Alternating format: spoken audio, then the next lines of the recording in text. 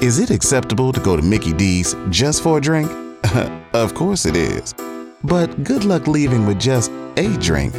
It's more than a drink. It's a Mickey D's drink. And right now, a small Minute Maid slushie is just $1.59. So all you have to do is choose a flavor, like the tropical mango or strawberry watermelon, and enjoy like it's meant to be enjoyed. Prices and participation may vary. Cannot be combined with any other offer. Ba-da-ba-ba-ba. Hey everyone, welcome back to the Fantasy Football Addicts podcast. My name is Mung. And my name is Los. How are y'all doing? We are entering the second week, the semifinals week of the playoffs. Hopefully you won your wildcard matchups, or even better, hopefully you had a first round bye, and now you're finally starting to pay attention to some playoff football. Best time of the year, isn't it, Mung?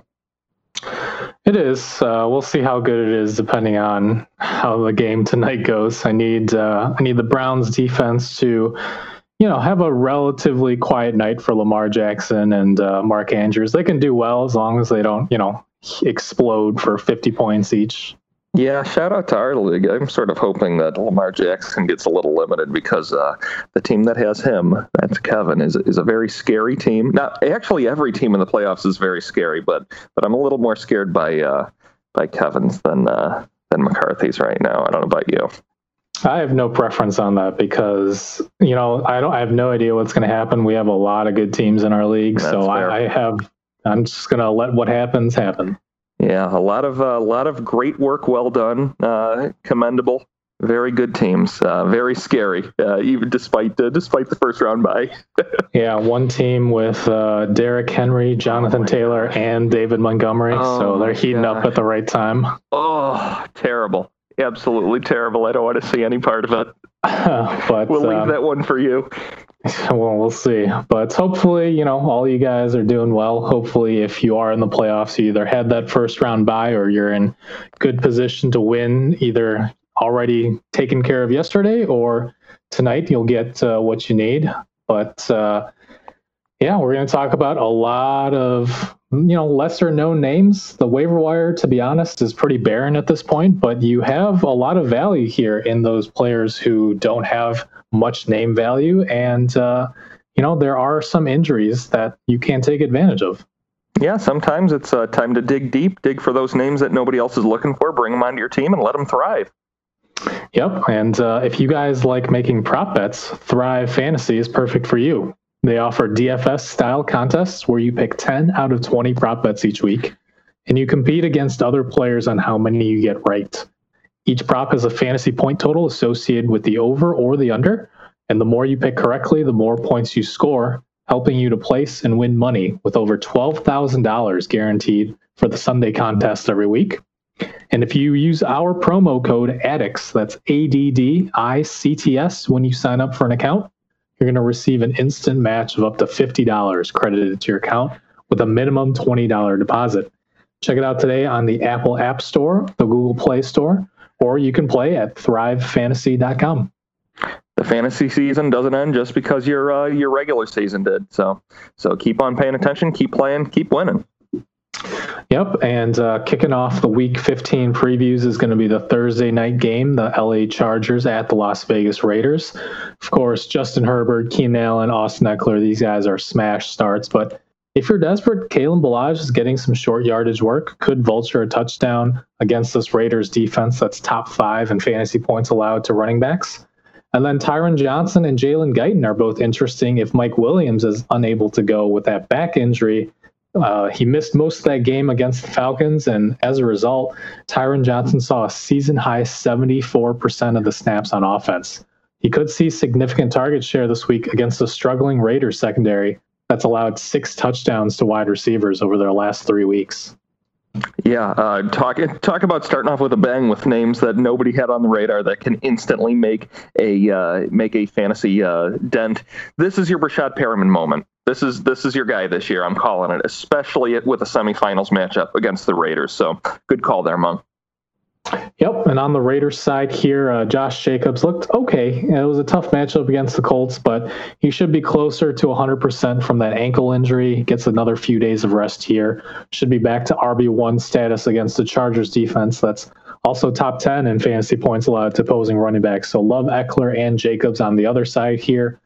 Carr should be an okay streamer as well. And if you need that boomer bust wide receiver 4 in deeper leagues, if you have no better options, Nelson Aguilar continues to be that better option over Ruggs, has a safer floor and high ceiling every week. So this is actually the exact question I was going to hope to pose you at the start, because I have this situation. I had Mike Williams, unfortunately, going for me in one of the leagues. Do I replace him with the readily available Nelson Aguilar, or do I go after Tyron Johnson? That is a good question. I think, we haven't seen much from Tyron Johnson, but he plays Atlanta this week, and then he gets Denver in week 16. And Denver lost their top 4 cornerbacks to injury and suspension. So I would go with Johnson. I think you're right. The thing that scared me, the thing that really just confused the crap out of me is, sure, Mike Williams came out of the game and Johnson did great in his absence, but Williams wasn't going to get that target share that Johnson got, and it just really threw me for a loop. Yeah, and I mean, really looking at the matchups on the other side, Aguilar has a decent matchup against the Chargers, but then he gets Miami, who just gave Kansas City trouble. So I would definitely lean Tyron Johnson, I think. Yeah, I think we're starting off the week with a pretty tough choice in the matchup here. You've got me leaning on the home team, just against the Chargers, figuring out a way to bungle themselves out of a win. So I think I'm leaning Raiders here, but I don't like it. I'm not convinced. Yeah, I think the Chargers are better fantasy plays on offense, but definitely. That special teams or some punt return mishap or, I don't know, a blocked field goal attempt is going to give that Raiders that random ending late fourth quarter comeback of some kind. Yep. Speaking of random, it's the semis week, and we've got Saturday football. What's that all about? Yeah, I mean, I'm excited because, in quarantine right now, there's just not a whole lot to do with bars, movie theaters all closed. So I'm excited for some Saturday football here. The first game is going to be mid-afternoon, so make sure you guys get your lineup set early this week. 3:30 p.m. Central, 4:30 p.m. Eastern. We've got the Buffalo Bills at the Denver Broncos. Josh Allen, Stephon Diggs, fire them up. And then Cole Beasley, Gabriel Davis. I just mentioned that Denver's missing their top 4 cornerbacks. Fire them both up as wide receiver 3s with upside. Yep, it's Beasley over Davis for me, but this team is absolutely cooking. I mean, the team, as long as you're not a running back. Those guys, I guess, I avoid. And, I guess Dawson Knox, I guess I wouldn't say that I'd start him either. But the receivers and quarterback, they're certainly cooking. Yeah, if you're desperate, Singletary or Moss. Singletary right now. And I didn't think I'd say that. Yep, but hopefully not either if you're in the playoffs. Yep. On the Broncos side here, Tim Patrick has been Drew Lock's favorite target, although he is a little bit of a riskier start here depending on whether Tre'Davious White is going to shadow anybody.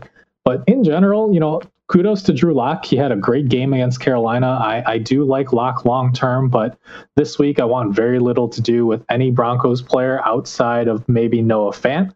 Sounds like he left that game against Carolina with a non-COVID illness, maybe a little 24-hour flu bug spreading through that locker room because Garrett Bowles was unable to play in that game too. But the Bills are top 5 in fantasy points allowed to opposing tight ends.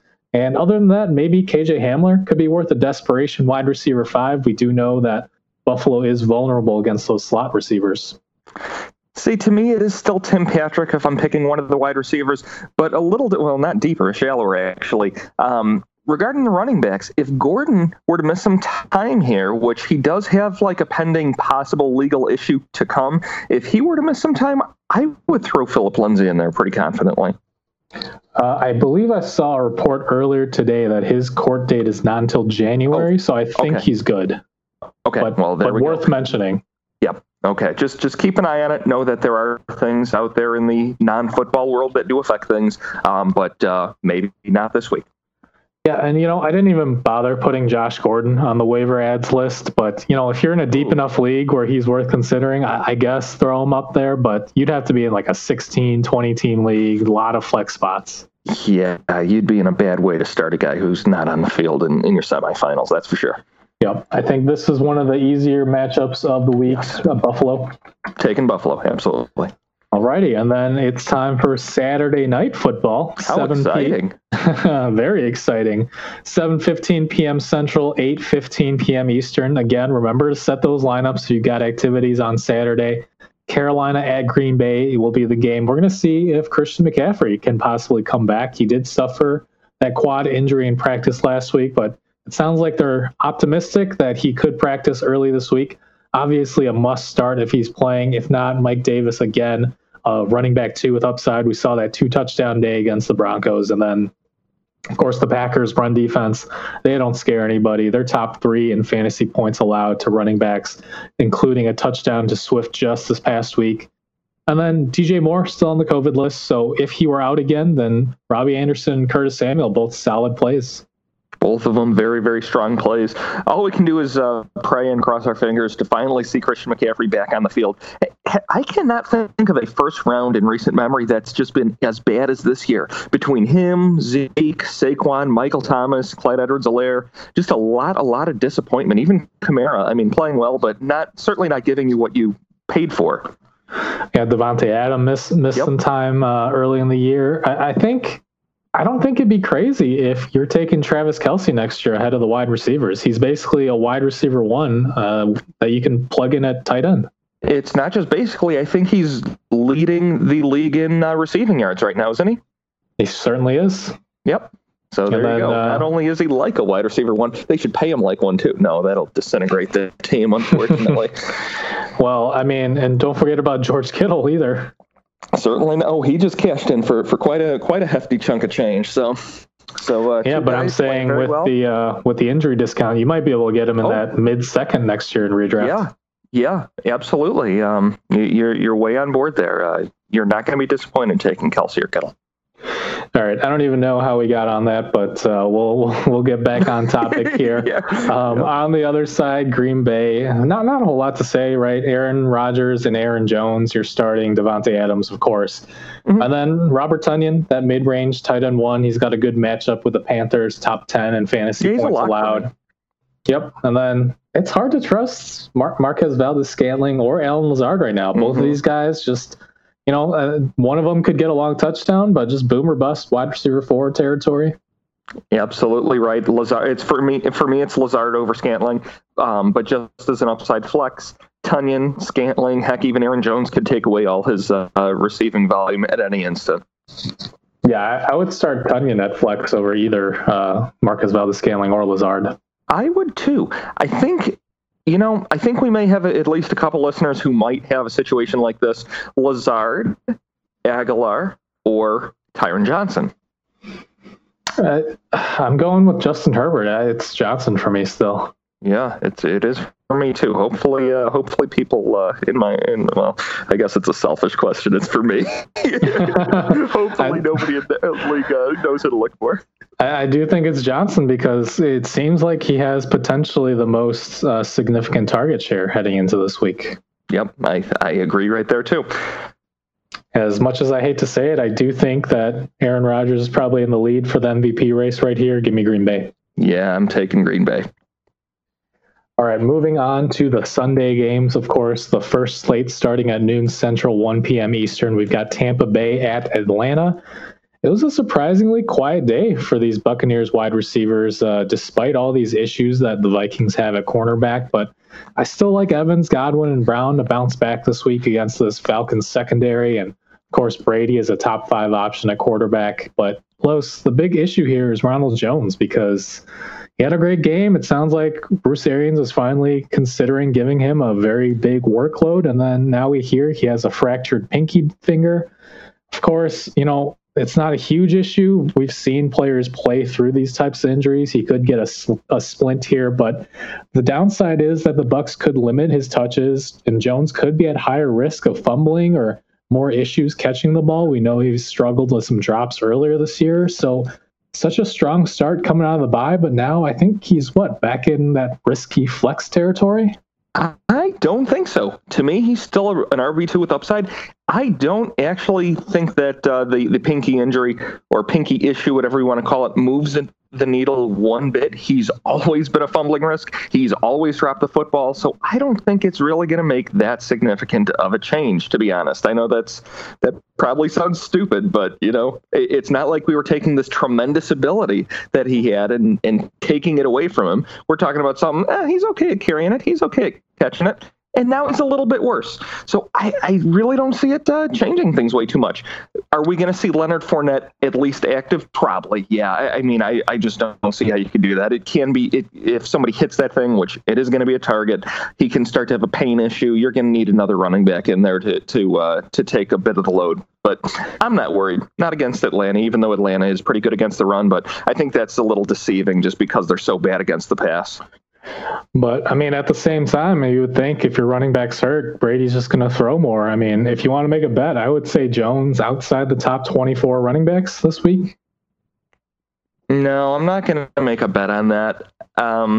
24 is a pretty exceptional line. I do think he's going to finish top 20, but I don't think it's worth it to make a bet on that just because, I'm not in his hand and I'm not in his head. Who knows who knows? Ronald Jones could be a real softy and take himself out of this game. Fair enough. Just a quick update for our listeners. We did go 1-1 on our bets last week. You had Logan Thomas over Zach Ertz, and I had Jared Goff over Cam Newton. There we go. And we're right on that cusp. I think Gronk's at 6 touchdowns, and we set the bet 5. At 6.5. He's at 5? Oh, okay. Mm-hmm. Don't worry, I've been counting him. All right, well, he'll be at 6 after this week. How's that? He might. He certainly might. Yep, line 6.5. Against that Falcons defense. Regardless, my point still holds. He should not have been drafted. He should have been picked up by you in week 6 after everybody gave up on him. Fair enough. You're not wrong. But on the other side here, a big question. We'll see if Julio Jones is back from that hamstring injury. Yeah. If he's active, you're starting him and Ridley. And if he's not, you're still starting Ridley. Although, just worth noting that it could be a tougher matchup for one or both of them if cornerback Jamel Dean for the Bucs is finally back from that concussion. The secondary struggled without him, and they were much better with Dean in the lineup here. As for the running backs and Hurst, I would not trust any of them. Yeah, I was going to say I'm going to take it a step further. If Julio does not play, I would not put Todd Gurley in this week. I don't think I would put Todd Gurley in regardless of Julio. Unfortunately, I don't know how many options people are probably going to have, but if you can avoid him, certainly do not start him here. Well, there are some options that we'll talk about on the waiver wire section that I would certainly start over Gurley. Then there you go. We got some answers. I think for me, replace Gurley with Matt Ryan. If Julio's playing, I would still consider Ryan. If Julio's out, no way. Yeah, totally. Right. Although, again, I don't know if something was in the air. Maybe we should talk about this Tampa Bay game a little more. I don't know if something was in the air, what was going on. Tampa's corners were down. This game was a prime matchup to see the Tampa Bay wide receivers and Thielen and Jefferson go off, and absolutely nobody did absolutely anything. So I don't know if, this happens in the NFL. Sometimes it's just one of those days. The matchups don't. That's why they play the games on the field and not on paper. But nobody produced in the air, and I certainly expect them to return to form this week. Yeah, and again, like I said, Jamel Dean's status is going to play a big factor too, I think, in this matchup. So we'll see if he's back. But all that being said, I would lean Tampa Bay here. Yeah, I'm going to take Tampa Bay here. I don't think Atlanta's going to keep it close. All right, next game up, San Francisco at Dallas here. Deebo Samuel, it sounds like he's going to be out multiple weeks with this new hamstring injury, and that means Brandon Ayuk could be a league winner. He saw close to 20 targets in that game. Kendrick Bourne's worth a look as the number 2 wide receiver, depending on how desperate you are. But, I know you're going to ask. It's still Tyron Johnson for me. Yep, it is. And on the ground, both Mostert and Wilson are splitting carries, but I think both are RB3s with upside against this Cowboys defense that is the absolute worst in the league at stopping the run. I think you're right. There's 3 main plays here. You touched on all of them. Mostert, Wilson Jr., and Ayuk. Yeah, we're going to talk about all 3 in the waiver wire section because a lot of these guys are rostered in much fewer leagues than you would think. Yep, and we've been talking about them all year long, haven't we? Yeah, Ayuk in particular isn't even close to 100%, so he could win some leagues for people here. Totally crazy. On the ground here for Dallas, I think it's going to be a tough matchup for Elliott. We saw both McKissick and Peyton Barber struggle. I would fade him just as an RB3 or flex. In fact, I would probably start Mostert or Wilson over Elliott this week. I'd have to think about that, but it could be, yeah. Zeke saw the ball just one more time than Tony Pollard this week. Now, was that because Dallas was so far ahead of Cincinnati? I actually don't think so. These carries didn't all come late in the game. They came early and in the middle and at the end.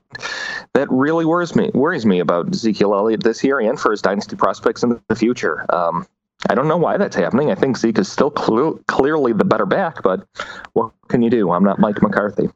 Yeah, right before the Week 14 game started, I traded Elliott for Evans a second and Wayne Gallman for a playoff run.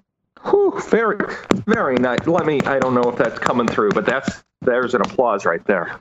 Thank you. I honestly don't think there's much difference between Gallman and Elliott, and I might even prefer Gallman right now. I would prefer Gallman right now. I absolutely would. Yeah. And of course, at wide receiver, you're still starting Cooper as a wide receiver too, but hard to trust any of the others. I know we talked about Schultz as a streaming option last week against the Bengals, but certainly don't like him this week against the Niners. No, I agree. Lamb feels way too risky for me here too. You know what? Real quick, before we move on to the pick here, it is worth noting that Kyle Shanahan did not commit to Nick Mullins as the starter here. So just something to look at. Jimmy G? No, it sounds like Garoppolo is going to be out for the regular season. Okay. So if anything, maybe CJ Beathard. CJ Beathard. All right. Well, he can't connect with George Kittle like in college, unfortunately, but he also throws to the tight end a lot anyways. Yep. I put both Jordan Reed and Ross Dwelly on the waiver section if you're desperate. So we'll see. With all that being said, this game could go either way. I'm going to lean San Francisco. It could go either way, but I think San Fran wins by at least 4 points. Yeah, for me, it just comes down to I think Shanahan's just going to run it down their throats. We're going to see very little of whoever the quarterback is. Yep. Yeah, good point. All right. The next game, Detroit at Tennessee, another QB situation in flux. It sounds like Matthew Stafford could miss this game with bruised ribs. And if he's out, I actually don't mind Chase Daniel as a streamer, depending on your options. Is that crazy, Los? Yeah, pretty crazy. Yeah. All right. I'm just saying, last year when he was on the Bears and he filled in, he had 15 points and 20 points, I think, in his 2 fantasy starts. And, Tennessee has given up, their top 5 in fantasy points allowed to opposing quarterbacks this year. I think it really hinges on if Galladay is in this game or not. If Galladay is, I think there's a shot. If he's not, which I don't think I'm expecting him to be, then I couldn't do that. All right, fair enough. I think Galladay will probably miss unless we hear some good news. But even with Chase Daniel, you're starting Swift and Hawkinson. Yeah, we are. I think the new coaching staff is trying to get Swift more opportunities. It's still a little bit of a mess in the backfield. Kerryon got that late goal line carry, which I think is worrying people a lot more than it ought to be. I mean, when you have 3 decent backs, they're going to get a decent amount of work each. Swift pretty much dominated the amount of carries, despite all 3 seeing the ball. So I think we're just going to see a little more Swift from here on out. Yeah, it's not going to be a Cam Akers situation, but it's more than you bargained for. And just worth noting, too, Adrian Peterson did get the first crack at the goal line and got stuffed at like the 1. But so I would still take, if you're desperate, I would still take Peterson over Kerryon. Yes, absolutely. All right. On the other side here, it is Derrick Henry's season. We've reached December. The weather's getting cold and Derrick Henry's getting hot. So, you're firing him up, of course. A.J. Brown should do plenty well here, too. Corey Davis is a bit of a concern. I think he's more of a boomer bust flex at this point because we're seeing that his target share isn't quite as reliable with Jonnu Smith back healthy. And then, of course, that renewed emphasis on the run game with Derrick Henry. I agree. You can take a shot with Corey Davis, but there's not going to be a reason for them to have to utilize him. I've got to ask, Tyron Johnson or Corey Davis? I think most of the ones you're going to ask me about is going to be Tyron Johnson. Yeah, that Chargers offense is just going to have to keep producing. And I think Tennessee, they may run the football 40 times here. Yeah, and it's risky because we could see some Jalen Guyton. He is the deep threat, but it does seem like Tyron Johnson's getting targeted in that short and intermediate area too. So I do like him. He's not as boom or bust as we might consider. Yeah, All right. I said I picked Tennessee, right? I don't think we did, but I will take Tennessee as well.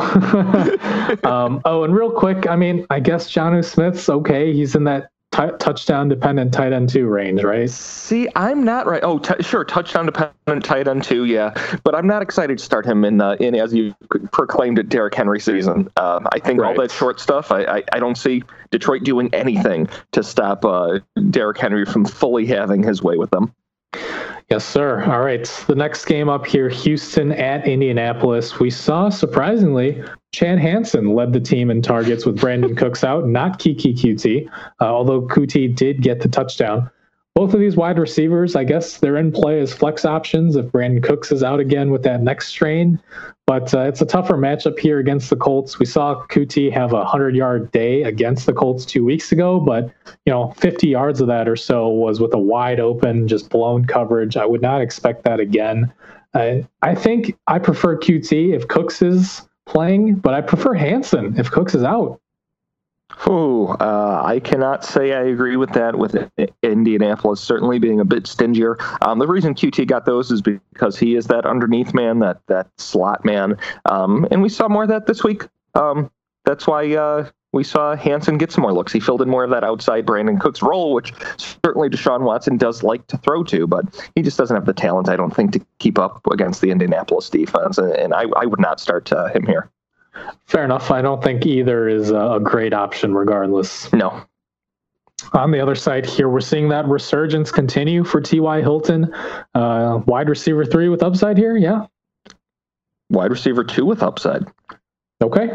Jonathan Taylor, RB1. We can make an Indianapolis bet if you want. I'll make a T.Y. Hilton bet. No, that's fine. I have him as a wide receiver 3 just because I still think the floor is risky, but I could see him out, producing maybe even as a wide receiver 1. Yeah, Jonathan Taylor could be running back 1 on the week. Not saying he is, but he certainly has as good a chance as any running back this week. I think he's a top 10 option. Oh, certainly top 10. But I mean, He could be number 1 overall after what we saw Houston allow to David Montgomery of all people.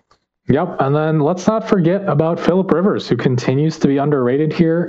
Since week 10, what would you guess his ranking is in terms of fantasy at quarterback? 10. Yes, you're correct. You're right on the dot there. Hey, all right. Oh, no, sorry. I lied. I was looking at something else. He's actually number 5 since week 10. Look at that. Phillip Rivers, come on, making it happen. Yeah, so, I mean, nobody likes him. His name is Mud, but he's been a top 5 guy, still available in a lot of leagues. He's the top streaming option. Jeez, a lot of bad tastes in people's mouths, I think, from last season. You got to move forward. It's fantasy. Yep, and with that said, I'm going to take the Colts. I'm going to take the Colts pretty handily here as well. All right, although I do think it could be closer if Cooks is back. Divisional games certainly could be. Yep. All right, the next game up, another divisional matchup here in New England at Miami, and it's hard to trust any Patriots option versus this Dolphins defense that just gave Patrick Mahomes and company a bit of trouble. The best options here, I think, are actually Damian Harris and Sony Michel. If you're really, really desperate for running back help, I expect Belichick to want no part of facing that secondary. I think they're going to want to run as much as possible because Miami is a little bit worse at stopping the run than the pass. Yeah, I'm going to let our resident Patriots apologist and fan dive in on those. I am not putting anybody with New England in their name in my lineup this week. Nope, I agree with that. But like I said, if you're truly desperate, I think the best options are Harris and Michel. Sure. All right, so let's move on to the Dolphins then. Sadly, it sounds like Myles Gaskin's going to be out for at least 1 more week on the COVID list. If Breda is out as well, DeAndre Washington's probably going to get another start here. He saw most of the touches against the Chiefs, but even so, just a low on flex. We saw Cam Akers gash this Patriots defense, but this Miami run attack, and DeAndre Washington is certainly no Cam Akers. We'll put it that way. Yeah, certainly right. And you use the right word, most, not all, whereas with Gaskin, we saw him get all the work. With Salvon Ahmed, we saw him get all the work. A split-up workload in the Miami backfield, even if it's the majority, is not something I want in my lineup in the semifinals. Yep, and I think the more intriguing guy that we should talk about here is Lynn Bowden Jr. because if you're desperate, I mean, he plays running back and wide receiver. He's eligible in either spot on both ESPN and Yahoo. So, he saw a ton of targets with Jakeem Grant probably out with a hamstring injury. We saw Devontae Parker miss the second half of that Chiefs game with a leg injury. We don't know what exactly yet. If both of those guys are out, Bowden could see a lot of targets. Certainly an interesting call. Could be a league winner in AFC East only leagues. Well, I mean, if you're super, super desperate, Mac Hollins as a wide receiver 5, I mean, just for targets, we need people that get opportunities on the field. Ball's got to go somewhere. Exactly. Yep. And it's pretty crazy how far we've come in just one short year. This time last year, it would have been New England. And even then, they disappointed. I think they went 1-1 against the Dolphins last year. Yep. I'd say Miami is a clear favorite in this game. I agree with that. And I am actually curious. I'm looking right now. Miami is favored right now, and I will take Miami. I will say, though, I would not bet on that game just because we've seen Belichick come up with defensive schemes to confuse rookie quarterbacks like Justin Herbert, who they blew out 45-0. But, I am going to lean Miami just because I don't see the Patriots doing much on offense either. No, Miami is not a team that's showing that they will choke away games the way that the Chargers seem to have just entwined in their DNA. Yeah, and I actually think once they get things up and running, once they bolster that offensive line, get a few more weapons, I think they're the team to beat in the AFC East eventually, not the Bills. Really? Well, there's a hot take. I don't know if I'm going to agree with that, but it'll be interesting to see in the coming years. Yeah, not this year, of course, but maybe 2021 or 2022. We'll see. Yep. All right, next game up, another divisional game, Chicago at Minnesota. Of course, Montgomery, you're starting as a running back 2, Allen Robinson, wide receiver 1. And then worth mentioning, Cole Kmet is seeing a lot more work. He played a season-high 85% of the offensive snaps against the Texans. And even though Jimmy Graham scored the touchdown against Houston, Kmet was actually second on the team in targets behind only Allen Robinson and saw a 21% target share. So he's worth a look if you're streaming tight ends. You stole all my analysis. What else is there to add? You got me. All right. Well, how about this one? I'll pose you a quick question since you didn't get to talk about the Bears here. Perfect. If Julio I didn't get Jones, to relish the victory. Yeah, I mean, we'll talk about that real quick. It was a dominant victory, of course. Houston down Brandon Cooks, but still, it was kind of a statement win against, instead of the narrative being this week, oh, what would have happened if they drafted Deshaun Watson? Now it's, oh, what would have happened if Houston had drafted Mitch Trubisky? Exactly. I mean, Mitch took out Houston. He was playing like a superstar. I think he's a locked-in quarterback 1 the rest of the year. No, joking. Please don't clip that. Well, that's what I was going to ask you. If Julio Jones plays, would you rather start Matt Ryan or Mitch Trubisky? If Julio Jones plays, I would rather start Matt Ryan. And if Julio is out? I would take Mitch. I really would. How about you? All right. You like to dance with the devil in the pale moonlight? I'd rather not, but I think I'm on board with what you had there. All right. On the Minnesota side, of course, Dalvin Cook, Adam Thielen, Justin Jefferson. You're probably starting those guys. If you're desperate, Kirk Cousins is worth a look too. He had a decent game against Chicago a couple weeks back. And if Kyle Rudolph's out again with that foot injury, Irv Smith's a little bit interesting. Chicago does allow a lot of tight end points. Completely agree. I think Irv Smith is the money play here that people aren't thinking of just yet. All right, so Minnesota's at home. This is close enough that I'm going to go with the home team. Yeah, despite the matchup, I think Dalvin Cook turns out a pretty solid day here. 2 touchdowns. Yeah, and, it's been a weird up and down season for the Vikings, but their defense is starting to get a little hot. Yep, they certainly are. They're starting to have a little Seahawks in them. All right, speaking of the Seahawks, the next game up, Seattle at Washington. Of course, we know that Washington's defense is tough, and we did see Seattle struggle against the Giants a few weeks ago, but, it's hard to bench Wilson or Metcalf. Don't get crazy here. Although, I will say for Tyler Lockett, it depends on your other options. I mean, he's a little risky, yeah? I don't think he has the risk this week as he's shown us actually the other weeks. I think if anything, that D-line from Washington gets after Russell a little quicker, and we see Russell use Lockett a little more than we've seen the prior week. So I'm actually pretty optimistic about him here. Glad to hear we're on the same page, because I was also thinking that if James Bradberry were to consider shadowing DK Metcalf, I don't think that Metcalf would be that limited, but it could still open the door for more targets to Lockett. There we go. Yeah, but that said, Wilson seems to be pretty content spreading that ball around. He threw touchdowns to Swaim and Disley, and then he had some long completions to Moore. So I think Lockett's still in that boomer bust wide receiver 3 range. Yeah, I guess you could call it that. I guess you could, because it certainly is boomer bust. You've got that right. Now, calling him a wide receiver 3 feels a little disrespectful, but I guess I'll do it. Sure. Lockett, you're a wide receiver 3. Come in. Sure, but I mean, he's had 4 games under 10 PPR points this year. He's had some quiet games. It's certainly true, and the Seahawks defense has taken the load off of the offense, and the offense is running the ball a little more and not playing with quite the fury and spark that we saw earlier in the season. Yeah, and some of that's going to depend on who's at quarterback on the other side, because Alex Smith did have a calf strain. That said, he left the game late when Washington was up, I believe, multiple scores at that point. So we don't know how serious this is. It sounds like it was a precautionary thing taking him out. If Smith plays, that would make McKissick a little bit better of a start. As for McLaurin, he's had a couple down games in back-to-back weeks here. What are you doing with him? I think he's going to be okay here, honestly. Against Seattle, I know Seattle's defense is clamping down into things, but if Washington wants to maintain their lead in the NFC East, they're going to have to put up points, and the way they do that on this team is by using Terry McLaurin. This is the guy that the offense is going to flow through.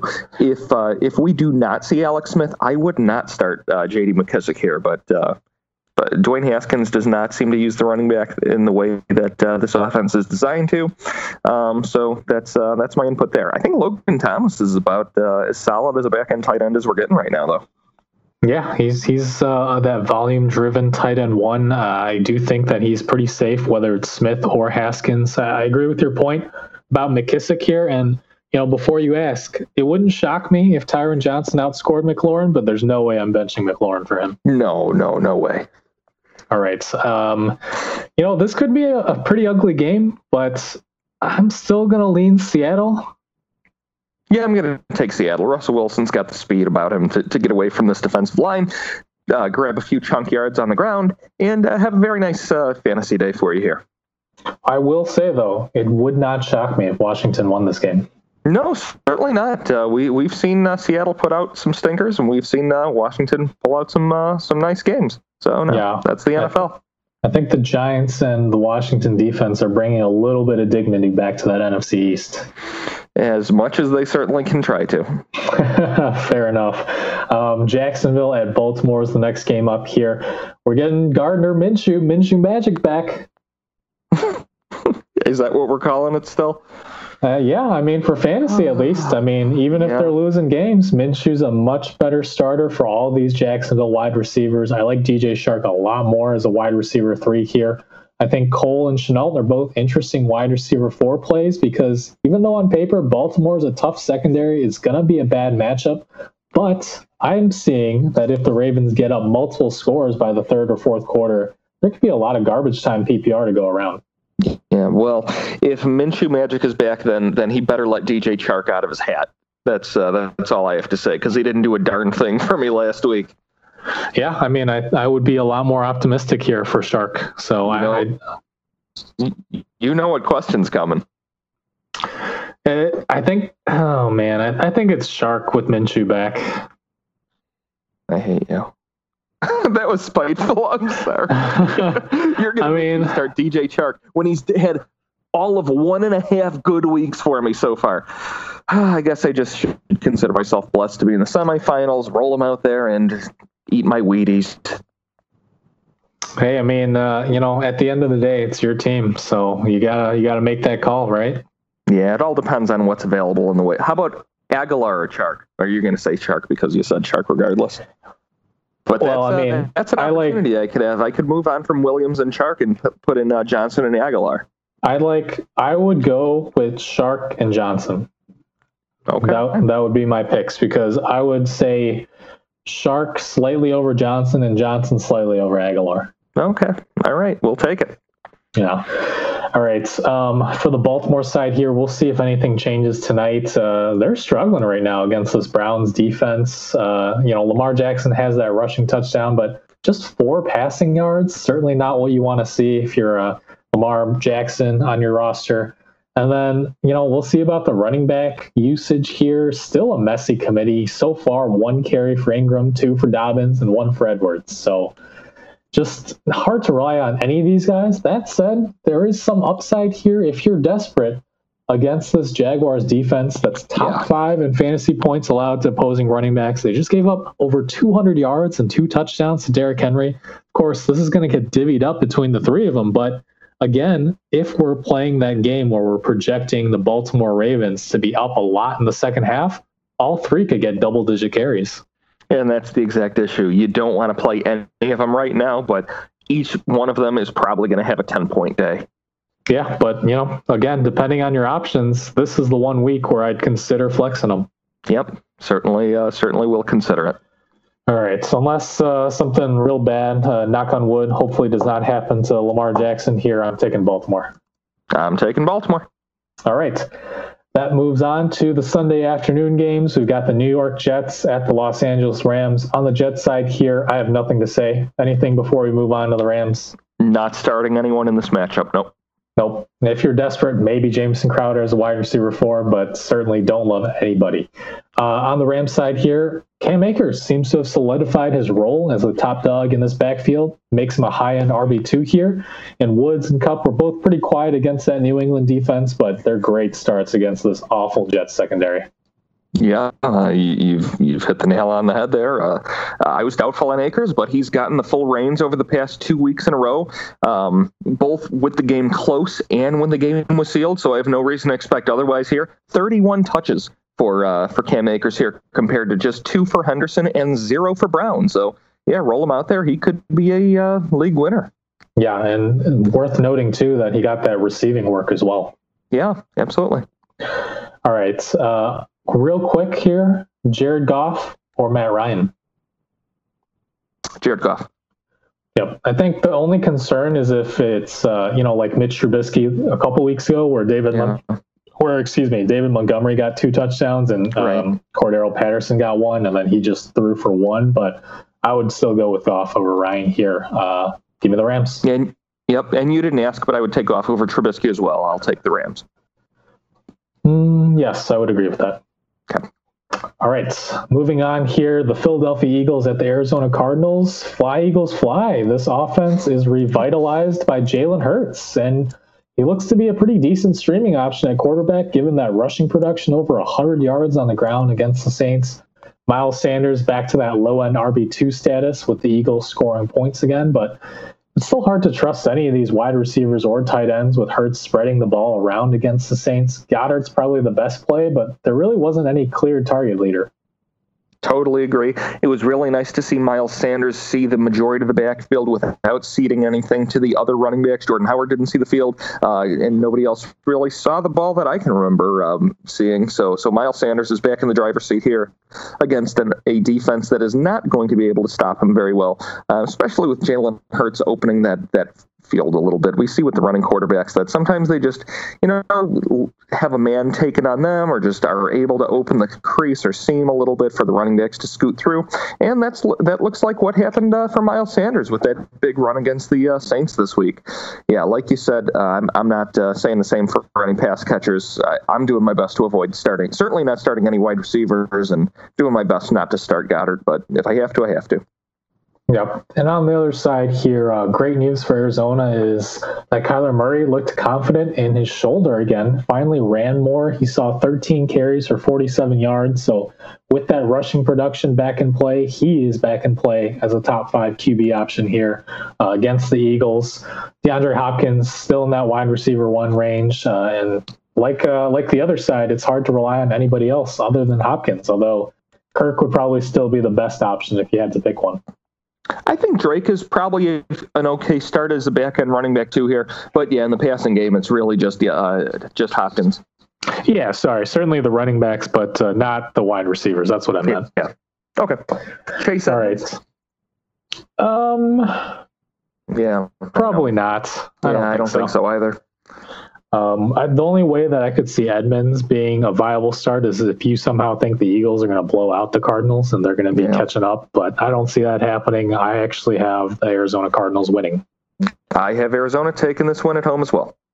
All right, on the next game here, real interesting, Kansas City and New Orleans, two top seeds. Well, New Orleans has dropped to number 2, I believe now, after that loss. So, but still 2 of the top 6 teams in the league. Should be interesting. Of course, the Chiefs struggled a little bit against the Dolphins, but still, at the end of the day, you can't stop Patrick Mahomes, Tyreek Hill, and Travis Kelce. And then finally, it was good to see CEH get some work as a receiver. So he's back in that PPR RB3 range. Yeah, I'm worried, though. I'm actually going to do my best not to start him here against New Orleans. I know they allowed that big run to Miles Sanders. I think coming out of college, I don't think anybody would disagree that Miles Sanders would have been taken. Well, I mean, a lot of people would have thought that the Chiefs would have taken someone over than CEH, but they clearly got their guy. But I don't think many would argue that Miles Sanders is not a more skilled and talented running back overall than Clyde Edwards-Helaire. He could put together a usable game here in New Orleans, but I'm not banking on it. Yeah, I mean, it depends on your other options once again. Yeah. I think if I had to pick, I would certainly start, we'll talk about him on the waiver section more, but we talked about the Niners running backs. I'd start Jeff Wilson against Dallas. Yeah, I would too. All right. On the other side here, it doesn't sound too great for Drew Brees. It sounds like he's maybe going to start practicing this week, but more likely to return week 16, if anything. And even that's still in question. So it does sound like we're probably going to get one more week of Taysom Hill. But of course, check in later this week because that'll change a lot if Brees does play. But certainly plenty of points to go around here. Thomas and Kamara, of course, you're starting. But, we're seeing Jared Cook get a little bit more involved, as well as Emmanuel Sanders. I've got Cook as that touchdown-dependent tight end 2, and Sanders as a boomer-bust wide receiver 4 who could see some PPR volume if the Saints do fall behind in this game in the second half. I don't like Sanders here against Kansas City. They're actually pretty good against wide receivers, which is not going to let me bench Michael Thomas regardless of that fact. But we've seen a couple of weeks the way to beat Kansas City is to attack them on the ground, and I think that's just what Taysom Hill's going to do. Yeah, and all that being said, I just don't see many teams beating Kansas City, so I'm still going to take the Chiefs. Certainly not Taysom Hill. I'm taking the Chiefs. All right, Sunday Night Football, Cleveland at the New York Giants. Man, who would have expected back-to-back primetime games for the Browns 2 weeks in a row? 2020 is something else. It sure is. But, so far they're looking good. And I was reading that, depending on what the Steelers do over the next few weeks, they're suffering from injuries. The Browns could still win the AFC North. Yeah, they're only one game back right now if they beat Baltimore right here. So it's certainly within their grasp. Yeah, and I mean, look at this. Look at their upcoming schedule versus that of Pittsburgh. So this week, of course, the Browns play the Giants. Then they get a game against the Jets. And then it all comes down to week 17 against Pittsburgh. Yeah. And Pittsburgh, of course, has Cincy, then a tough match in Indy, so they could draw even there. Yep. But then, even if they don't, if Cleveland beats them in the final game of the season to draw a tie, it goes to divisional rankings. And then I don't remember. I don't think Pittsburgh has lost a divisional matchup yet, have they? No, because they were perfect on the season for a while. So they would probably own that tiebreaker. Yeah, but they probably would. Yep. I mean, that Colts game in week 16 is going to be real interesting. Certainly. A lot on the line. Yeah, right now I would probably put the ball in ever so slightly in Indianapolis's court with Jonathan Taylor coming on the way he is. I agree, especially with the injuries to Bud Dupree. And then, that defense isn't quite as fearsome as it was earlier in the year. And Pittsburgh has no run. Well, we'll talk about Pittsburgh. Yeah, okay. So the Browns side here, we'll see. So far tonight, Chubb doesn't have a ton of rushing yards, but he does have a touchdown already. Kareem Hunt hasn't been very involved the last few weeks. Nothing's changed tonight, and with Austin Hooper out, we've seen a split between Harrison Bryant and David Njoku, 2 targets each so far. So I don't know that there's any super relevant fantasy information to be mined here, but I would still lean Harrison Bryant if I had to pick one, but you'd have to be real desperate. I would too, and I agree. Yeah, especially the Giants. They're pretty tough on tight ends. They've only allowed 3 touchdowns to tight ends all year. All right, on the Giants side here, it does sound like Daniel Jones should be fine to start this game. Apparently, he was benched for performance issues, not his hamstring injury. So I guess good news, bad news for him. But either way, if I had to pick one, it's Sterling Shepard, but hard to trust anybody here. Really, it's Gallman and Evan Ingram that you want. Yeah, I don't really understand why coaching would say something like that about Daniel Jones, because I think his performance is intricately tied to his health status. He clearly had hamstring. If he did not, he would have been running the ball more, and that's exactly what opens up the field for. Hello? Yeah, I said Oh, okay. That's what opens up the field more for this Giants offense, when Daniel Jones can use his legs, scamper down the field for 80 yards like we've seen him do once or twice, which is sort of crazy to think of. But hey, that's part of their offense. I do expect a little bit more of a return to form here with him healing up a little bit more, which hopefully doesn't mean a ton for your playoff roster. Hopefully you're not trying to lean into too many Giants receivers against Cleveland here. This week, Wayne Gallman was vultured by Deion Lewis and not Alfred Morris, but he's still running back too for me. Yeah, really, I mean, you just want Jones in there if you have Gallman and Ingram because it raises their values. Yes, exactly. All right, give me the Browns. I'm going to take the Browns. I expect them to win out until the next 2 weeks until the Pittsburgh game. Yeah, I think it could be another low-scoring, close game here, though. Sure. All right, Monday Night Football then, Pittsburgh at Cincinnati. We'll see about Deontay Johnson, Mr. Butterfingers. He got benched in that first half against the Bills for all those drops. It finally caught up to him, but I mean, we don't know how it's going to impact his Week 15 role. Depending on your options, I would still start him. But as of right now, the safest Steelers wide receiver is probably Juju Smith-Schuster. He's the safest when it comes to PPR point production, probably, but I'm actually not worried about Deontay Johnson here. He was benched. Coaching gave him what he was meant to have there. They put the responsibility back on him. In the second half, he did not drop the football at all. So I think he probably earned his way back into full play time in a game that Pittsburgh, even though it looks like they probably will win, this is a must win for Pittsburgh to keep that lead on Cleveland. Yeah, and, in deep leagues, James Washington's worth a look because even if Deontay Johnson gets that roll back, he does have a panache for finding the end zone. He certainly does. He did this past week. As for the running backs, I don't think any of them have a panache of anything, finding the end zone or even rushing for more than 20 yards in a game. I think Connor, he might scrap together a usable week here versus Cincinnati, but since he's not actually as bad on the ground as you think, as most would probably think, so I don't see using any of the running backs here. Yeah, as with Atlanta, it's easier to throw on them than to run on the Bengals here. So I think, if I had to rank the Steelers wide receivers, it's Juju, then Johnson, then Claypool, although Claypool certainly has a high ceiling every week. But as you said with the running backs, it's hard to trust any of them. If I had to pick, obviously it's still Connor, but he's just, a touchdown-dependent flex. Again, I would start, Jeff Wilson Jr. over him. Yeah, I would too. So. Totally. The lack of a running game has really hampered Claypool's ability to make those downfield catches. The ability of the team to even have time to try and make those downfield throws.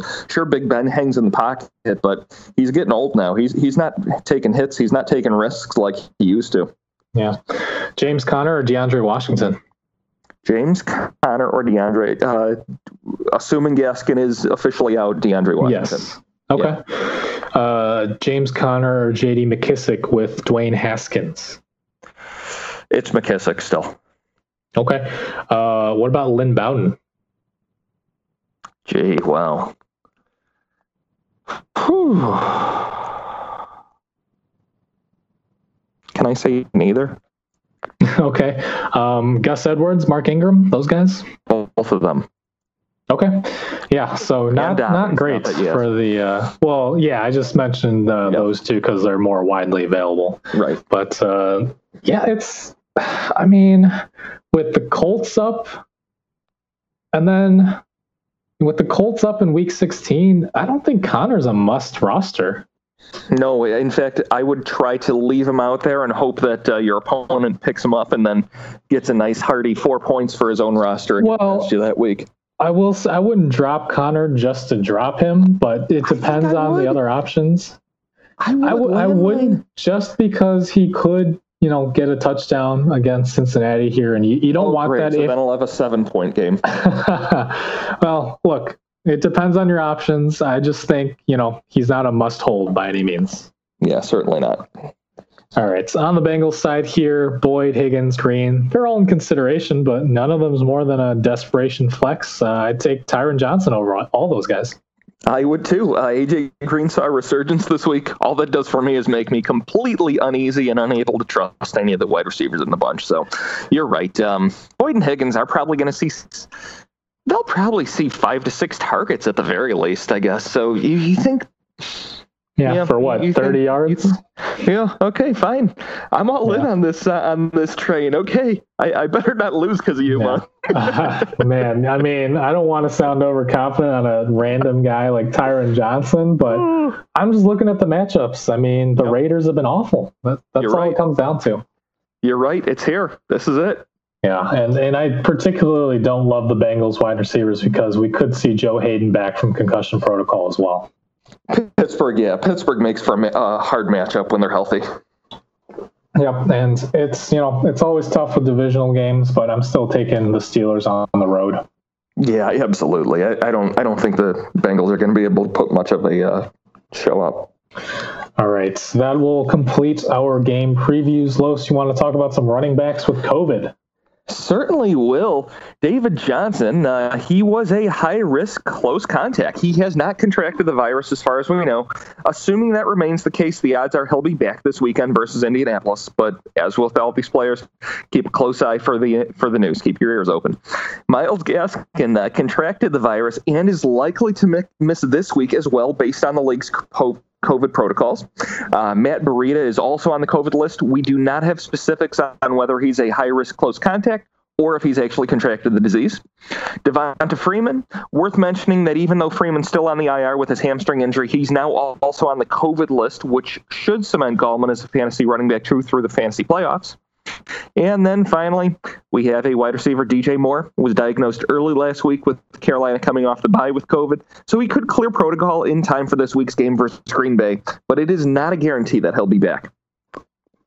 All right. Now let's talk about some injury news, non-COVID related. Starting off with quarterback, we've got Alex Smith with that calf strain. He's questionable. It sounds like a fairly minor injury, but Washington wanted to hold him out with the lead against San Francisco, not take any chances.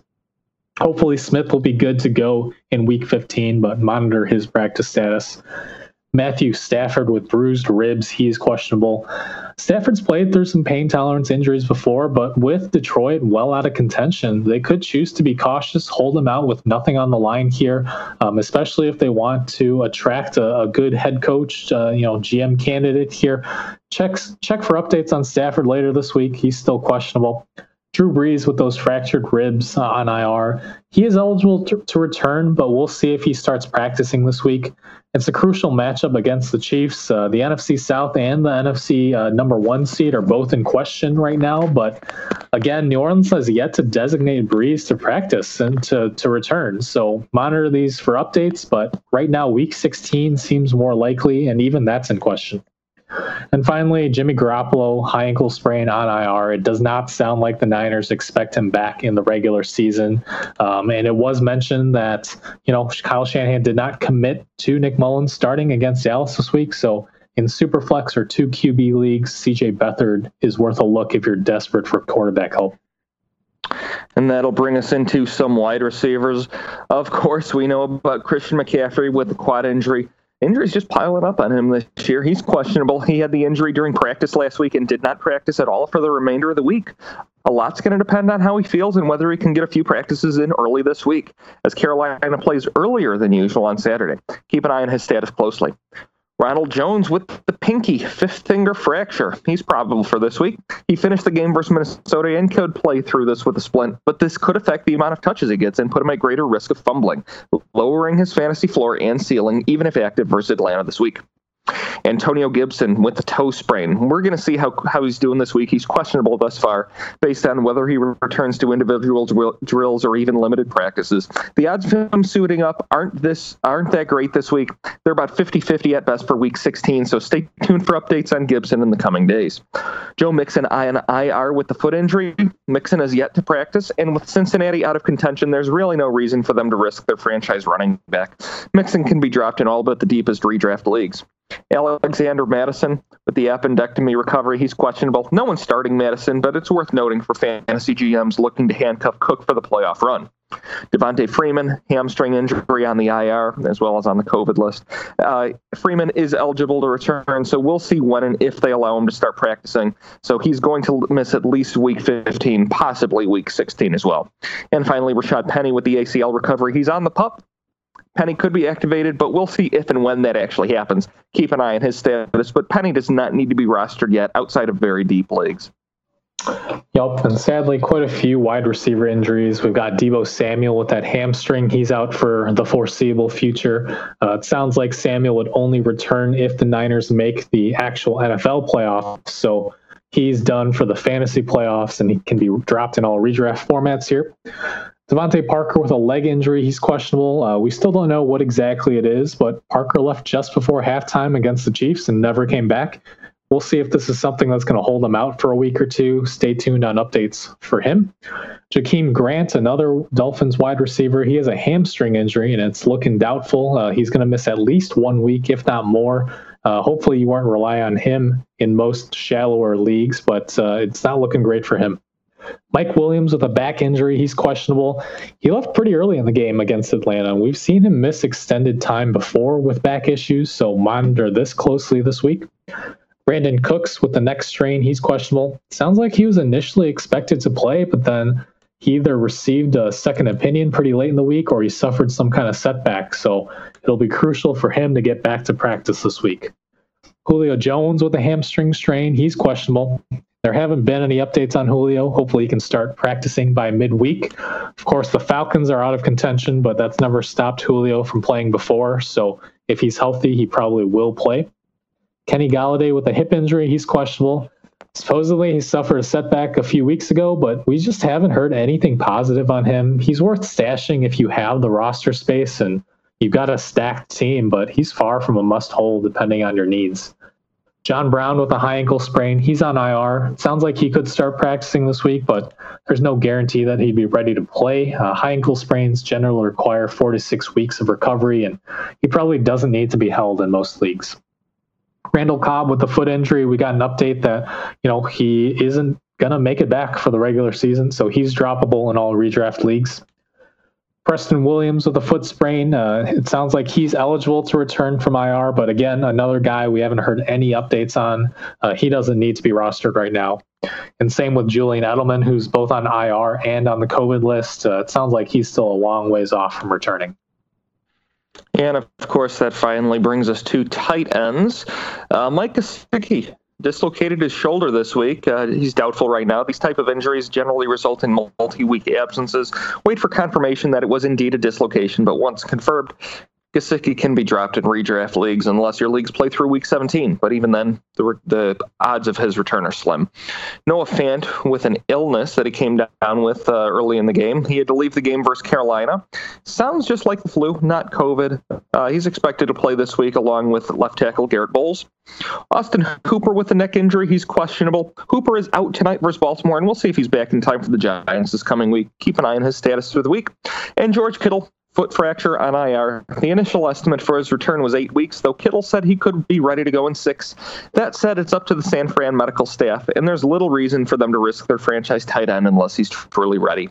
Sounds like Kittle could start practicing this week, though, so there's a small chance Kittle could return to limited snaps in week 16 for the fantasy championships. Though, even though it's likely he'd be on a snap count. Even so, 50% of Kittle would be worth starting as a tight end one if he does somehow manage to play in Week 16. He's worth a stash if you have a very strong roster with no bench needs. Yeah, a lot of these waiver ads are going to come down to your roster needs. So tailor those to your needs. Don't just add, if everyone has running backs, there's no reason to add that running back, right? Pick up a wide receiver that might help your opponent this week.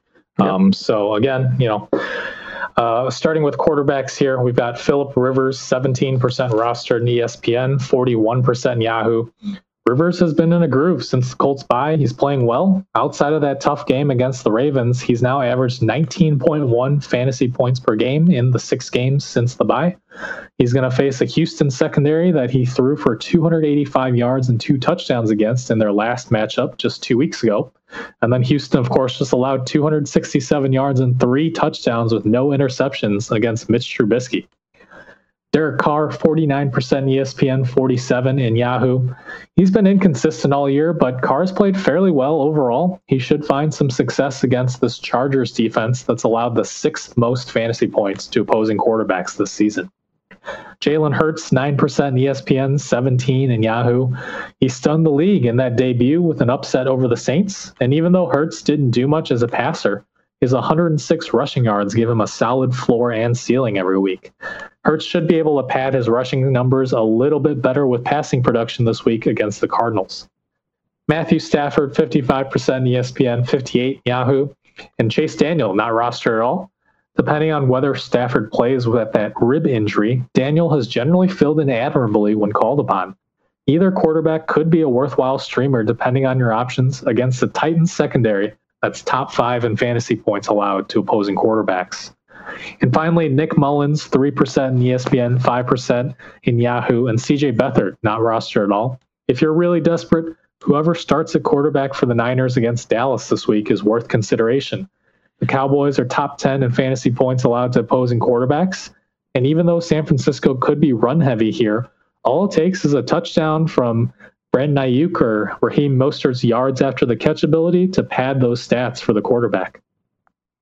And pad they will. As for the running backs, Wayne Gallman, 80% rostered in ESPN, 84 in Yahoo. Gallman is the number 7 overall running back in fantasy since week 7. He's rostered in most formats by now, but somehow he's still available in about 20% of leagues. He should be 100% rostered, if only to deny an opponent a possible running back 1 or 2 against you this week. Jeff Wilson Jr., 8% rostered in ESPN, 19% in Yahoo. Mostert is rostered in the vast majority of leagues, but Wilson has been splitting the carries nearly 50-50 with Mostert. He's a decent running back 3 option with high upside this week versus a Dallas defense that's given up the most rushing yards in the league this year by far. J.D. McKissick, 70% in ESPN, 70 in Yahoo, and Peyton Barber, 23 in ESPN, 9% in Yahoo. Alex Smith, potentially missing time, could lower the floor and ceiling of both Washington running backs, but with Gibson potentially out through the fantasy playoffs, both are still viable starts. McKissick has a decent floor and ceiling in PPR as a primary pass catcher, and Barber is a touchdown-dependent running back, forcing about 50% of the carries and a few touches as a receiver near the goal line. Lynn Bowden, 1% rostered in ESPN and Yahoo. A hybrid player who's eligible as a running back and wide receiver in both ESPN and Yahoo formats. Bowden could have tremendous upside if Devontae Parker and Jakeem Grant are both out in Week 15 or even Week 16. He tied for the team lead in targets with 9 versus Kansas City, with Parker out the second half and Grant missing about 1 quarter. He's a flex with upside, and he was involved on a trick play as a passer, having played quarterback in college. The Ravens, Gus Edwards, 18% in ESPN, 33 in Yahoo, and Mark Ingram dropped to 33% in ESPN, 40 in Yahoo. We'll see if anything changes tonight versus Cleveland, but Baltimore has employed a committee backfield all year. It's hard to rely on either Edwards or Ingram, but Jacksonville is top 5 in fantasy points allowed to opposing running backs this year and just allowed 215 yards and 2 touchdowns to Derrick Henry the past week. If Baltimore blows them out, both could see significant work in the second half. Edwards is the preferred play and more widely available. DeAndre Washington, 20% rostered in ESPN, 24 in Yahoo. If both Gaskin and Breida are out again in Week 15, Washington should again see the bulk of the carries, having gotten 13 rushing attempts versus Kansas City, compared to just 5 combined for Patrick Laird and Lynn Bowden. Miami's rushing attack is nowhere near as good as Akers and the Rams, but we've seen the Patriots struggle to defend against the run in recent weeks, with 70 rushing yards allowed to the Chargers running backs and 107 to the Arizona running backs in previous games. Damian Harris, 56% in ESPN and 75 in Yahoo, and Sony Michel, 10% in ESPN, 13 in Yahoo. It's slim pickings at running back. If you don't have better options, expect New England to attack Miami on the ground rather than challenge their formidable secondary. We should see double-digit carries for both Harris and Michel in what could be a very low-scoring affair here. Yeah, and just to add on about the Baltimore running backs, a quick game update. So far, Gus Edwards has 3 carries for 19 yards and a touchdown. Mark Ingram has 1 carry for 0 yards. So Edwards definitely preferred right now. Yeah, not much coming out of anywhere. Yeah, it seems Mark Ingram has certainly seen a decline in recent years. But yep. All right, moving on to the wide receivers. Brandon Ayuk, 69% in ESPN, 78% in Yahoo. Ayuk should be rostered in 100% of leagues, especially now that Deebo Samuel is out for the next few weeks. Ayuk has averaged 17.8 PPR points and 10 targets per game when Samuel has been out. He could be a league-winning wide receiver 1 for the semifinals and championship week against Dallas and Arizona. If he's out there in your leagues, he needs to be rostered. Cole Beasley, 66% in ESPN, 68% in Yahoo. And Gabriel Davis, 5% in ESPN and 7% in Yahoo. We've mentioned Beasley for weeks now, and he's still available in over 30% of leagues. He's got immense upside against the Broncos, who are going to be missing their top 4 cornerbacks due to injury and suspension. And Davis has also been a high ceiling play. He's logged 97, 97, and 83% of the snaps on offense since their bye with John Brown out. And Davis has scored a touchdown now in 3 straight games. Could find the end zone again against this banged up Denver secondary. Curtis Samuel, 69% ESPN, 59% Yahoo. It's fairly shocking how few leagues Samuel is rostered in. He registered a season-high 79% of the snaps with DJ Moore out against the Broncos and saw 9 targets, second behind only Robbie Anderson. And he also added 2 carries for 22 yards, making him a wide receiver 3 with a decent floor and ceiling if Moore remains on the COVID list against Green Bay. Tim Patrick, 20% ESPN, 28 in Yahoo. Outside of that lone start from Kendall Hinton, the practice squad wide receiver, Patrick has been remarkably consistent since Denver's bye. From week 6 onward, he has quietly averaged 13.5 PPR points per game, and he's Drew Lock's favorite target, particularly in the red zone. Patrick is a serviceable flex option with upside. All the Jacksonville wide receivers, DJ Shark, of course, mostly rostered, 84% ESPN, 87% in Yahoo. Keelan Cole, 14% in ESPN, just 24% in Yahoo. And Laviska Shenault, just 12% ESPN and 16% in Yahoo. Minshew has been declared the starter for Week 15 after coming in for Mike Glennon, and that makes all of these guys more enticing fantasy plays. Cole and Shenault are both wide receiver 4s with some upside here if there are garbage time opportunities against Baltimore, despite a tough matchup. Kiki QT, 34% ESPN, 45% in Yahoo. And Chad Hansen, 3% ESPN, 2% in Yahoo. Colts are a tough matchup, and it's unrealistic to expect another 100-yard game for QT. But with over the last 2 weeks, with Fuller suspended, Hansen has actually played more snaps and seen more targets. If Cooks remains out, then Hansen might actually be the better play against Indianapolis. But if Cooks returns, QT would likely have a higher floor. Kendrick Bourne, 2% ESPN, 3% Yahoo. With Deebo Samuel missing basically the entire game against Washington, Bourne played on 89% of the offensive snaps and was second in targets behind only Brandon Ayuk. Bourne is a wide receiver 4 with upside against a Dallas secondary that's top 10 in fantasy points allowed to opposing wide receiver.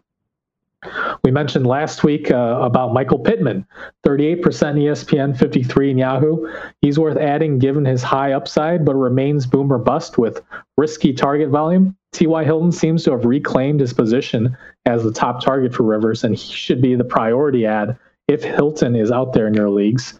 But Pittman is worth a look against the Houston secondary that gives up the 12th most fantasy points to opposing wide receivers, including 2 touchdowns this past week to Allen Robinson and Darnell Mooney. And finally, the man of the hour, the man of the week, Tyron Johnson, not rostered in any ESPN or Yahoo leagues. With Mike Williams missing most of the game against Atlanta, Johnson saw a season-high 74% of the snaps on offense and could see significant target share this week against the struggling Raiders secondary that's now allowed 6 touchdowns to wide receivers over their last 3 games. And there are certainly a couple options left at tight end for us now. Logan Thomas, 43% rostered in ESPN, 57 in Yahoo. Thomas has become the clear number 2 receiving option for Washington behind Terry McLaurin and has a relatively safe weekly floor due to target volume, whether it's Alex Smith or Dwayne Haskins under center this week. He's still rostered in shockingly low percent of leagues. Cole Kmet, 4% in ESPN, 6% in Yahoo. We mentioned on last week's show that there seemed to have been a changing in the guard in Chicago with Jimmy Graham taking a backseat to the rookie Kmet, who's now played 70, 79, 78, and 85% of the offensive snaps over the past 4 weeks. And while Graham scored the touchdown versus Kansas City, Kmet was second in targets, only behind Allen Robinson with 7, a 21% target share. Irv Smith Jr., 4% in ESPN, 6% Yahoo, identical to Kmet. If Kyle Rudolph remains out this week, Smith could continue to play a larger role as a receiver, though his 35% snap share versus Tampa in the past week still makes him a risky start.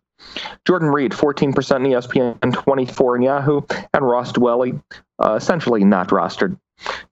Reed is still splitting time with Ross Dwelley, but with Deebo Samuel likely out, both tight ends could see more involvement in the passing game, which gives them some upside versus a vulnerable Dallas defense. Plus, if C.J. Beathard gets the start, the last time we saw him playing significant snaps for Philly in Week 4, George Kittle saw 15 targets in that game, with most of them coming from Beathard. Tyler Higbee, 44% roster in ESPN, 48 in Yahoo, and Gerald Everett, 4% in ESPN and 4% in Yahoo. It's hard to trust either Rams tight end with 2 splitting time, but if you're desperate in deeper leagues, the Jets allow the most fantasy points to opposing tight ends, so both are decent dart throws for a long catch or a touchdown. And finally, at defense, we got the Tampa Bay defense, 59% ESPN, 53 in Yahoo. We mentioned last week that the Buccaneers have an incredible fantasy playoff schedule. They faced the Vikings this past week, Atlanta this week, and Detroit in Week 16. They're the top priority at defense if you didn't already stash them last week. And they just sacked Kirk Cousins 6 times and now get a Falcons team that threw 3 interceptions against the Chargers and could be without Julio Jones for another week. The Buffalo defense, 51% ESPN, 59 in Yahoo. The Bills have been inconsistent on defense, but the Broncos have allowed the most fantasy points to opposing defenses this year, and they've turned the ball over at least once in every single game. The Minnesota defense, 37% in ESPN, 46 in Yahoo. The Vikings have likewise been inconsistent, but Chicago has allowed 8 sacks and 4 turnovers since Trubisky got the start after their bye. Minnesota should be able to get to Trubisky a few times behind the line of scrimmage on Sunday. And finally, Green Bay, 57% ESPN and Yahoo. This would be a much worse matchup if McCaffrey is back this week, with the Packers really struggling to contain the run. But even so, Carolina's offensive line has been mediocre and should allow some sacks to Zadarius Smith and company. That's going to wrap it up for the waiver wire. Again, some hidden gems here that could be better than some big name running backs and wide receivers. You know, it's not crazy. Do what you got to do to win in the playoffs, right, Los? I completely agree. I'm just glad that there's options out there. Yeah, and again, a lot of these waiver ads are going to be very roster dependent, very matchup dependent. It's a week-to-week game, and don't worry too much about Week 16 until you've won in Week 15. So with these specific decisions in mind, if you guys have questions regarding your league, your roster needs, we're happy to reply, but it's hard to do that and be specific unless you find us on Twitter. You can find me at FFA_Mung. That's MENG. And you can find me at FFA_Los, LOS. You can find us on iTunes, Spotify, Google Play, Stitcher, and SoundCloud. So go ahead and hit that subscribe button so you don't miss any of our upcoming podcast episodes. Best of luck to everybody who's made it to the semifinals. It's a fantasy world, and we're all just addicts in it. Thanks, addicts. When the global supply chain is strained, one essential transportation network continues to keep the economy connected 24/7. That network is freight rail. We're increasing hiring and capacity, all while investing more than $20 billion per year into our network to improve reliability every day. We never stop working to better serve our customers because freight rail works.